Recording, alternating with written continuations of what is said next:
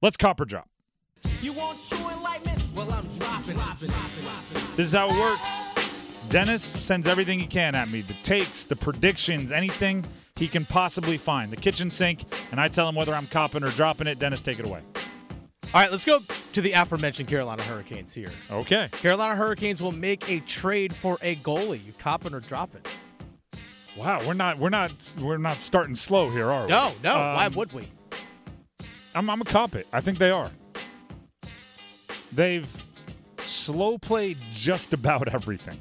All offseason, I thought they were going to trade one of their defensemen, and they didn't. And then I thought they were going to trade Tony DeAngelo, and there were even Hockey Night in Canada was talking about, hey, we've heard names, maybe Tony DeAngelo.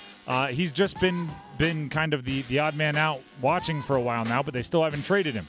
At some point, I think they pulled the trigger on a move. Obviously, the GM Don Waddell is being picky, being patient, trying to find the right deal.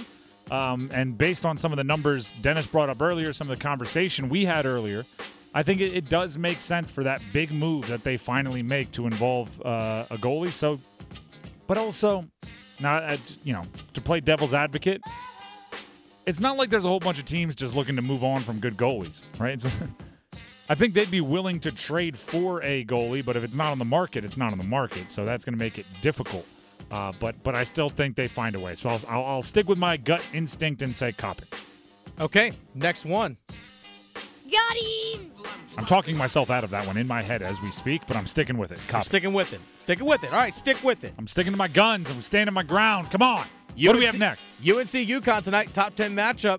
UNC beats UConn in the Jimmy V Classic up in New York. You copping or dropping? I'm copping it. Okay. Why? This. What have I just said? I'm copping it. Next. Yeah. I think this one is one. I think if you asked me later in the year, my answer might be different. And don't take that as an insult, North Carolina. I just mean that UConn is having to carry the kind of weight of being the defending national champion, despite the fact that a lot of the leadership and a lot of the production from that national championship squad has moved on, right? And a few of them are even kind of surprising people in the NBA, right? They still have a bunch of talent. They recruited very well, hit the portal. They still have Donovan Clingan. They have a lot of talent, but as we saw against Kansas, which losing to Kansas isn't the end of the world. But I think they need a little bit more time to gel. Meanwhile, North Carolina, they've got vets, right? Even their transfers, Harrison Ingrams, the Cormac Ryans, they seem to have kind of integrated themselves quickly. I'm still waiting to see North Carolina play two full halves of good basketball, but I think they're the team more ready to win a big game at this point in time than UConn. But again, at the end of the year, if UConn has some of their guys that they've brought in grow and mesh and season over time, maybe it changes. But for right now, I think North Carolina has the advantage. All right. By the way, speaking of Carolina and basketball tonight, so tonight we have Wolfpack Weekly with Kevin Keats at 6 right here on The Fan. Yep.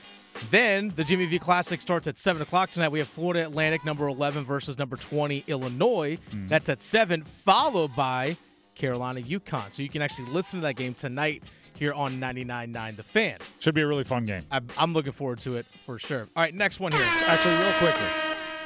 It's the Jimmy V Classic. Yeah, why isn't State there? Yeah, can we get State in the Jimmy V Classic? Great question. I grew up in Hawaii where the Maui Invitational had Chaminade in it every year. Yeah. Just because they were hosting, right? Yeah. There was Chaminade. They got to be in it. Hey, your court, you get to play. NC State should host the Jimmy V Classic. They should. It's Jimmy V. Mm-hmm. Anyway, continue. They should participate. I 100% agree with you. All right, next one here. This one's for you personally, Tim. The New York Jets are releasing Tim Boyle. Yes, they are. Bringing on Brett Rippon to the roster. Copper drop that you could step in and play right now for the New York Jets and still perform equally as good as Tim Boyle. This is one of the more difficult conversations to have as a former athlete. If we're being honest, probably not. Okay. But like I will openly say this. I mean, I've said this on air. My cousin is Mike Glennon, right? I know what an NFL quarterback looks like. I've played catch and I've worked out with them. I know what they look like. I know that I probably never got to that level. But I don't think Tim Boyle did either.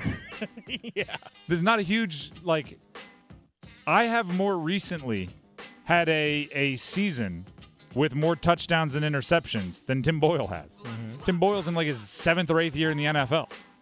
He hasn't had a season where he had more touchdowns and interceptions passing since high school.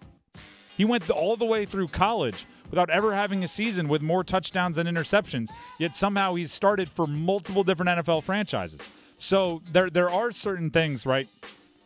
This is where, like, ego gets involved, right? There are certain things where I'm like, I couldn't be worse. Granted, I absolutely could be worse. You want to be, if we're being brutally honest, I was playing in a sponsor softball game a couple months ago, and I popped my hamstring jogging to first base. I don't think I'm ready to play anywhere near college football, high school football, let alone the NFL. But there it is. There's always that there feeling, it is. right? It's like being an NFL GM. I know being an NFL GM is recklessly difficult. I know it's very hard. Every once in a while, they make a decision that I'm like, oh, I definitely could do that, right? You draft Johnny Manziel in the first round, I'm like, I would know not to do that. I think I could do this job. Mm-hmm. You put Tim Boyle out there, despite all of what I just said. I'm smart enough to have a better backup quarterback than that. Maybe I could be an NFL GM. It's not that I actually could do it. It's that there's every once in a while one thing that makes me think I could. And it's the same with playing. That's fair. But if we're being honest, no. So drop it. You done messed up, A.A. Ron. All right, next one here. New Mexico has targeted former BYU and UVA head coach Bronco Mendenhall to be their next football coach. Who got Bronco Mendenhall? New Mexico. Okay. Jeez. They haven't won more than 4 games since 2016. Well, that's a group of 5 team filling their head coaching position. I think I know where this conversation is going. Okay, Duke still needs a head coach. You're darn right they do. Tony Gibson, the guy, NC State defensive coordinator, you cop it or drop it? I had somebody text me today, basically just on some curiosity, just like, hey, who do you think it's going to be for Duke? And they had done that, or actually somebody else had done that a couple days ago and said, hey, who's it going to be for Duke? A couple days ago, my answer was, I think it's going to be Tony Gibson. And I said it on this show, how perfect that fit was, right?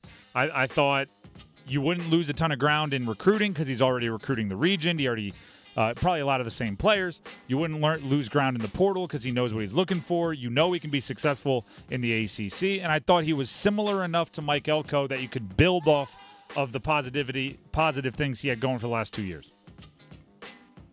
But the question was posed to me today, and I didn't say Tony Gibson for this reason. I don't think it would take this long if it was Tony Gibson. Yeah, I feel like it would have happened already. I feel like they would have reached out. He would have understood time is of the essence. They would have understood time is of the essence, and they would have gotten to a yes or a no quickly. So the fact that it hasn't happened yet tells me they got to a no quickly. And now Duke is out doing whoever knows what. So I'm going to drop Tony Gibson to Duke. But I still think it would be a good fit. Just, like, as a prediction, I don't think it's going to happen because I think if it was going to happen, it would have already happened by now. All right, to build off that, we'll go into this because I know Duke is on, day 9 now of a coaching search? 900. What's the difference? Yeah. How much longer is it going to take? How much longer honestly, it probably, like you said last week, it probably should have happened by dinner time on Friday. Dinner time on Friday, if I were Nina King, is the self-imposed deadline I would have given, because that would have giving whoever coach I hired 1 day to assemble a staff, 1 day to reach out to everybody on your team and everybody kind of portal related prior to the true opening of the portal. I know Duke athletes could have gone in as soon as Mike Elko left because when a coaching change happens, you get to go right in. But before the true chaos began on Monday, I would have given I would have wanted my coach to have a full day to kind of survey and settle in as much as you can. So I would have said dinner time on Friday. That obviously hasn't happened. To me, is a problem. One, the portal's passing you by. Mm-hmm. And also recruits are passing you by, right? Guys that are already committed are looking around, and depth charts are changing everywhere, and other teams are going to smell blood in the water, right? They're going to recognize that Duke right now is a leaderless program, and they're going to start poaching. They're going to show up. If they need a linebacker and there's a linebacker committed to Duke, that's an easier one to go get than a linebacker that's committed to a program with a coach that player committed to. Mm-hmm. So there's a lot going on here. If I have to spin positivity,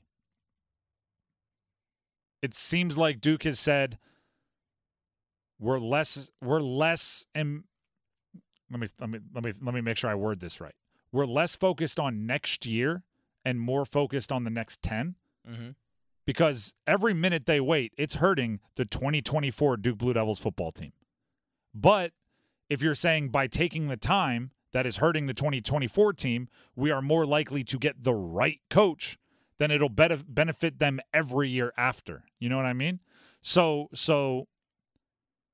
you know, the longer they wait, the more and more I would tell Duke fans, like, hey, this next year it's probably going to get uglier before it gets better. But the year after that, it might get better, and it might get better if they do kind of use the time wisely that they're taking and find the right coach.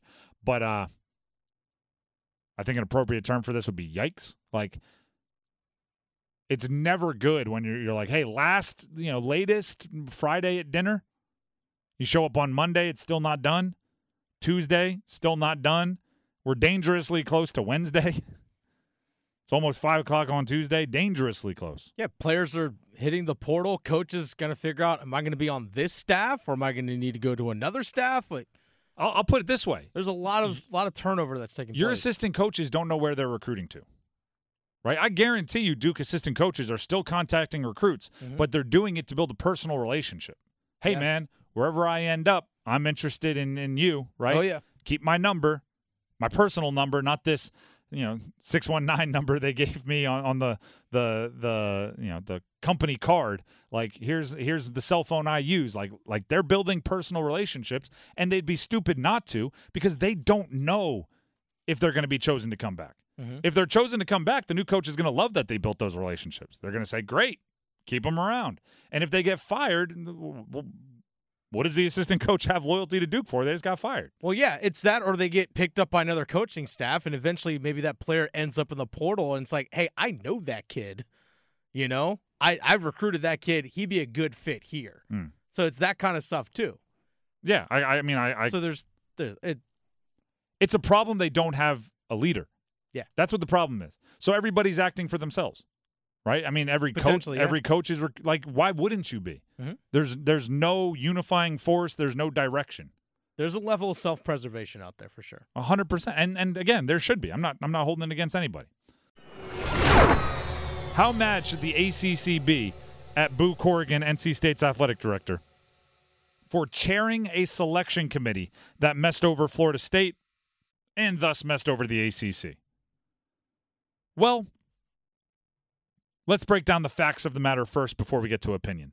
The facts are Boo Corrigan was the chair of the College Football Playoff Selection Committee, and the selection committee did not put in undefeated ACC champion Florida State.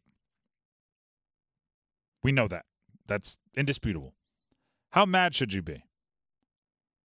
I think the anger is confusing, because I get being angry. I'm not saying you shouldn't be. But I think I'm mad that he wasn't dishonorable. I think I'm mad that he wasn't biased. I think I'm mad that he didn't do what I feel would have been done to the ACC, to the other conferences. Right? There is nothing gained by doing the honorable thing and not using the power and influence that you have as the committee chair to directly benefit your conference. Right? Why not say, listen, guys, as the chair, we're not leaving this room until we find a way to have every undefeated Power 5 conference champion in that top four. Right? The logical, fair, equitable part of me does want to give him credit for being and agreeing to be and treating it this way as being, I'm just one vote in the room, right? I'm here to, sustain order, but, democracy rules. Or even in maybe a more different sense, maybe he said, I thought this was the most fair way. I thought these were the proper teams, and I just went with it. That's honorable. I get it. We all wish we were like, virtuous and top integrity and everything. But this is the part that frustrates me. Do you think if the tables were turned, the SEC or the Big Ten would have been as honorable towards you? If the Florida athletic director were the chair and it were an SEC team that was undefeated and on the chopping block, do you think they would have let it happen? I don't. It's kind of like you acted honorably, which, how can I criticize you for doing that? But is there honor amongst backstabbers? Is there? Big Ten already broke away from the alliance. That's what I'm saying. Like, right? Is there honor amongst backstabbers? The SEC is not worried about the future of the ACC. That much for darn sure. They just ended the Pac-12. Did you see it? They ended it. So maybe when you're in that committee meeting, you go in there with bias, right? Maybe you go in there with, I'm out to protect the Atlantic Coast Conference. Maybe you go in there with that vibe, because I guarantee you that's the vibe they went in there with. So, how mad should you be with Boo Corrigan? If it feels wrong to be mad that he was objective. Right? It feels bad that you can be mad at him for treating the committee as if it deserves to have integrity. But I'm not sure there's a lot of fair and unbiased opinions in that room. Don't be the only one. You know what I mean? If you're the only one in there fighting for, democracy and whatever the votes go wins, then you're going to be the only one has your conference on the outside looking into the college football playoff. Part of me wishes you had, you need your, ready for a movie reference? Have you seen the movie Troy? Absolutely. The Brad Pitt version. That very first fight where the two giant armies come up and then they're just like, we could just do one-on-one. We'll honor it if you honor it. You send out your best warrior. We'll send out Achilles, played by Brad Pitt. And one-on-one, whoever wins, that's we don't got to shed all this blood. I kind of wish the SEC set in their Achilles, right? Their ruthless, bloodthirsty warrior to just go out there and make sure the ACC won by any means necessary. You send in somebody who's going to be like, you punch him in the face. Are you okay? You're not going to win many battles that way. Well, let's make sure we do this fair. Is everybody, your footing good? Anything, you need some water before we get started? You're not going to win many fights that way.